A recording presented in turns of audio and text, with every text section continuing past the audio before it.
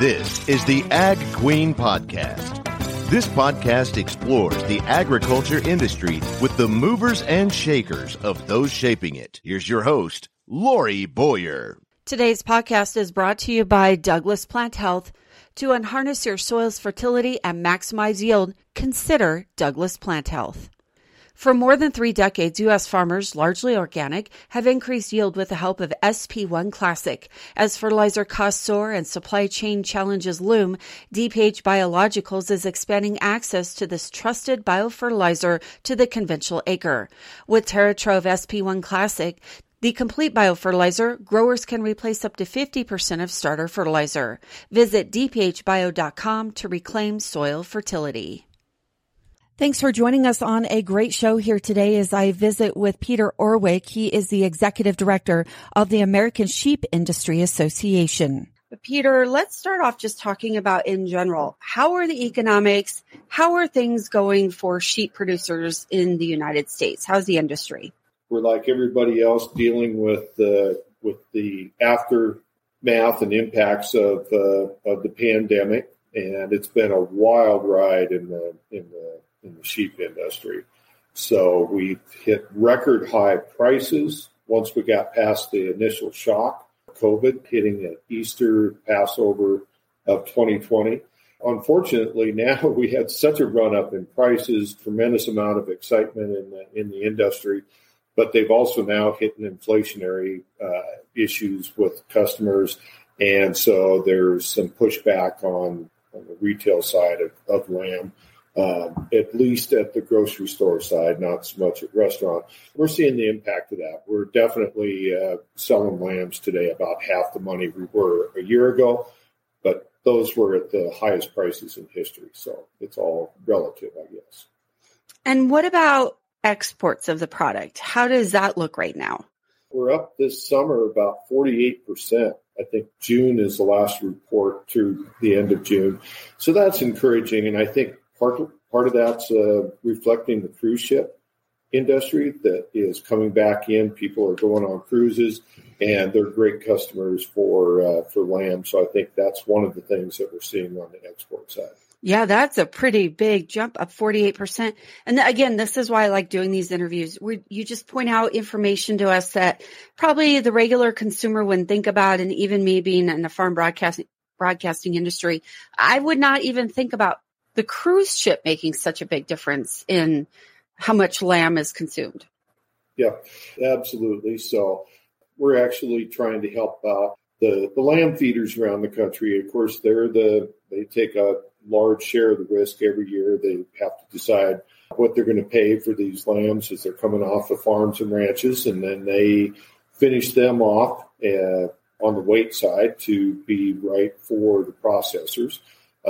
And so they're pretty stressed right now. They're just trying to clean up the last of the lambs that they purchased last fall and winter and get them into the marketplace. And so we're working right now to try to help them. The food banks around the nation are still in desperate need. So we're talking to USDA about perhaps purchasing some lamb meat to help out the food banks and in turn help out the feeders with their demand and supply issues.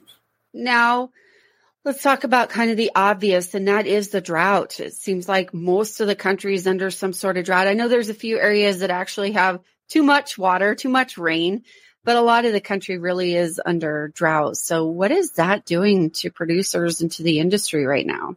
You know, where we were in such trouble in the northern plains, and I'm talking, parts of Montana and the Dakotas, Wyoming, Colorado, part of those areas really healed up this spring, surprisingly, on their grass and forage and hay. But other areas, parts of Colorado into Texas, Utah, California, they are really struggling. Texas, of course, being the largest sheep producer in the nation, they are claiming that right now drought conditions are worse than they were in 2011 and 12, which they called a 200-year drought event, and they claim that they're approaching that again. So visiting with our growers in Lone Star State, tremendous amount of cattle and sheep and goats that are moving off the ranches and into the marketplace. So It's all unfortunate. It just seems like we have to deal with drought in some area of the country. And, of course, like everything else, transportation and fuel costs. Everything we do is impacted by that. And that's just another added cost that everybody's trying to carry.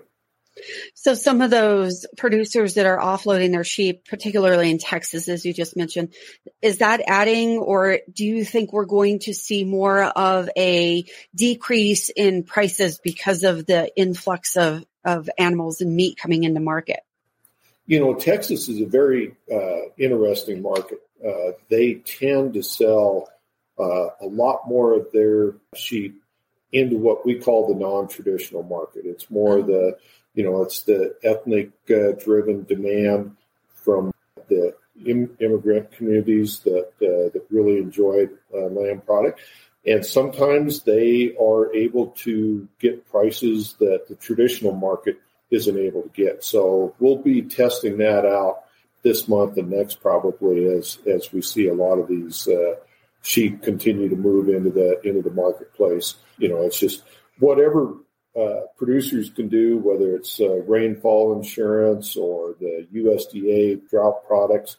Hopefully they've got themselves schooled up and participating to help get through this situation. And with regard back on the transportation that you mentioned, does the sheep industry use railway at all for shipment, or is it primarily trucks? For us, it would be on the feed side. There would be some impact with rail transportation, but we're very heavy on 18-wheelers, truck traffic, just because we don't have a major lamb processor in every state.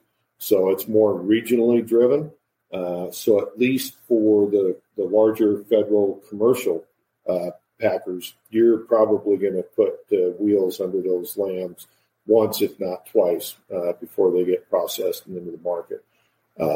Even locally, as we're all aware, what we've seen in the last 2 years is the small state-inspected, federal-inspected local plants.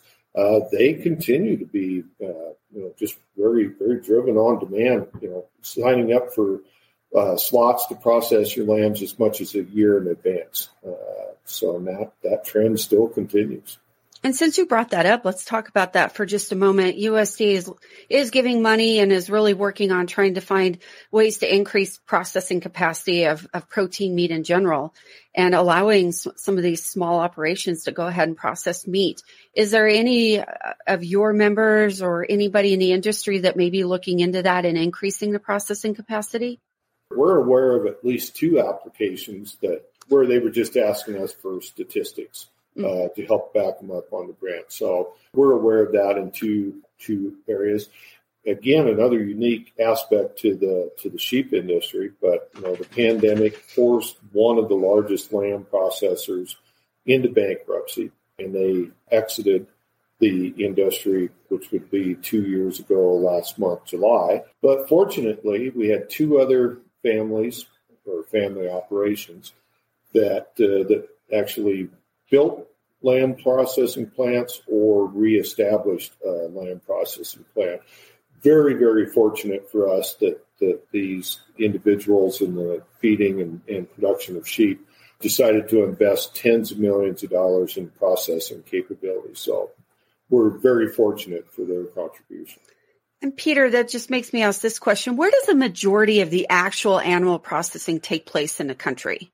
California is a very large processor. Colorado is probably the largest, followed by Texas and Michigan. Okay. Just a food for thought question, I guess, that I have never asked you before. So good to learn about that. A couple of other things I wanted to talk with you about today. This is an ongoing issue across the board for agriculture and other industries for that matter. But what about labor? Are we seeing some movement in this? Is there some relief in sight on what's going on with having access to labor? That's a great question, and it actually impacts every aspect of our industry. So, at the farm ranch gate, we already have relied on the H-2A program for decades, just because we have such a need for full-time sheep herders, and those are we bring men in from Mexico, increasingly Peru, sometimes Chile to help with that. So that we're using that program full tilt. But, for most of us, it's still not enough. We need more opportunity to hire folks that want to do the work and have livestock experience. But it's amazing. We're unable to keep up on the lamb processing side because they're trying to keep their labor force in place, and that's a continual struggle. And we see it on the wool mill side. We've had difficulty making, hitting our schedule with wool uniforms to the military. Again, just to have these, and not just to have the labor to get the production done, but enough labor to do it profitably. So if you're running a plant or a wool mill, but you're at 2/3 capacity, you're probably not operating efficient enough to be profitable. That's the other piece of it. One is getting it done, and the second, being able to get it done profitably.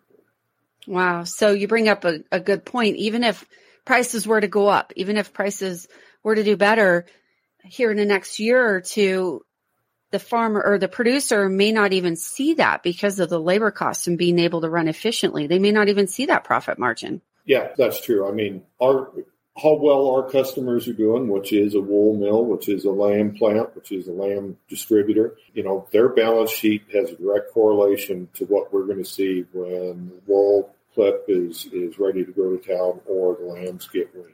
We'll continue on our conversation with American Sheep Industry Association Executive Director Peter Orwick right after this. For more than 3 decades, U.S. farmers, largely organic, have increased yield with the help of SP1 Classic. As fertilizer costs soar and supply chain challenges loom, DPH Biologicals is expanding access to this trusted biofertilizer to the conventional acre.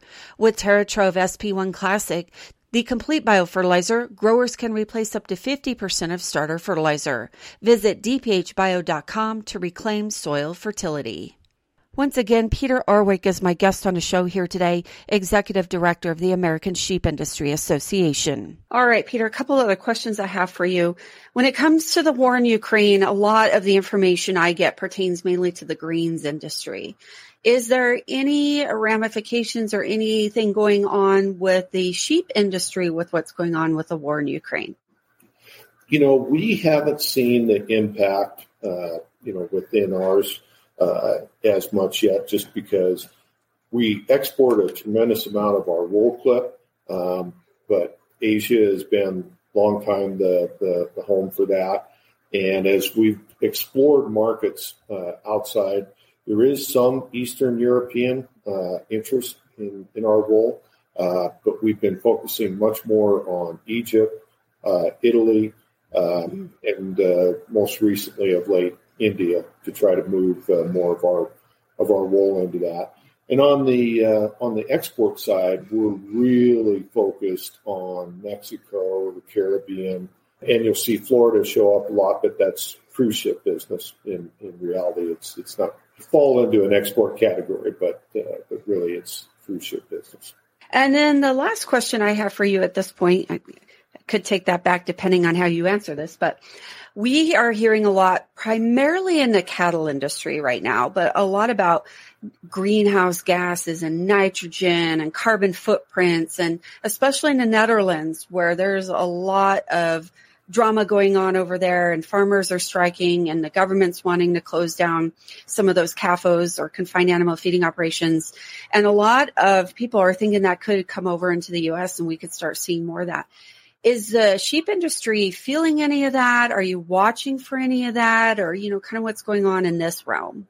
We're cooperating with our promotion program, the American Lamb Board, on a sustainability project. We're doing that with the University in Michigan, and that is slated for release at our annual Sheep Industry Convention in mid-January 2023 in Fort Worth, Texas. So it's something that absolutely have to be involved in, and so We're tracking that legislatively, but we're also doing the research and record-keeping side to really have an explanation for our customers on the wool and the lamb market for their use with the American consumer. See, I do have another question. So with regard to tracking, since you mentioned that, it triggered another question. The SEC, Securities Exchange Commission, even looking at having producers really track everything and report to them. That would include the sheep industry, right? That's correct. We've commented on that issue and the very serious concerns that we have. And we're supportive of legislation that was introduced recently in the U.S. Senate to try to help us with that regulation, because it truly is a concern as small businesses, and we've got 100,000 of them in America that raise sheep as part of their ag operation. So it's an important topic to watch. Yeah, 100,000. Thanks for sharing that number. That does put it into perspective. This is not a small industry. I mean, we're talking a large amount of people that would be affected. Yeah, absolutely. Okay. You mentioned this sustainability initiative, but any other initiatives or projects that are coming down the pike? We've rolled out what we have named the American Wool Assurance Program. We now have 3 levels of certification that are available, either as an individual sheep producer, or we have an opportunity where ranches can do it collectively. And again, if that's an opportunity that whoever you're selling your wool through needs traceability and a certification of how your animals are treated and how your wool is produced and the quality. So that's been a 3-year program in the making. So that's we're very pleased to have that available to sheep producers. And next, we're working on a lot of disease preparation and management, whether it's foot and mouth, that's obviously a key concern. I think we have 4 different projects that we're working with USDA on to make sure that we have a business plan and preparation in place for sheep producers should we have a major disease outbreak. One of the unique things that we added this year is because we do have about a third of our sheep on federal lands at some point during the year. We added a component that wasn't there prior for livestock, which is how do you manage a disease event when you're out on BLM or U.S. Forest Service ground. Okay, that's an interesting point. We'll have to pick up on that another time, maybe when you know a little bit more about that, because I haven't heard about that, so that'd be good. Yep. Any comments on policy, including the Inflation Reduction Act just passed? I think people are very interested in the readout on that and what could be available for agriculture. Another one on our radar as of last week is a new organic rule that USDA has put out for comment. So we're taking a look at that proposal. Questions or concerns or thoughts that we need to weigh in on. Okay. And just real quick, what would that be involved when it comes to the sheep industry? Is it the feed that we're talking about primarily, or? A lot of it is, and again, we've just taken a very 30,000 foot view at it so far. But more of it involves either housing or animal management, much more so than the other aspects of livestock production. So we want to take a look at that. One thing that just jumped out at me is they talk about museling, and that's not a practice that's done in the United States. So I'm just very curious why that would be in an organic role in the United States. So those are the kind of things that we're going to be digging into over the coming weeks to prepare our comments. Can you give me just a quick 101? What is that exactly? That's a practice in Australia. They have a terrible issue with fly strike, and they will actually have flies that will infect. Traditionally, it's the rear end of lambs and sheep down there. And so they have a practice where they go through and try to get rid of the extra skin folds where the flies get to. Okay. So again, it's very, it's relegated strictly to Australia. So I'm just curious why that would even be in the U.S. Anything else you wanted to mention here today? I always appreciate the opportunity to visit with you and with your folks out there that are listening to your work. You do a great job. I thank my guest for joining me on the show here today, Peter Orwick, Executive Director of the American Sheep Industry Association. Thanks for tuning in to this edition of the Ag Queen Podcast with your host, Lori Boyer.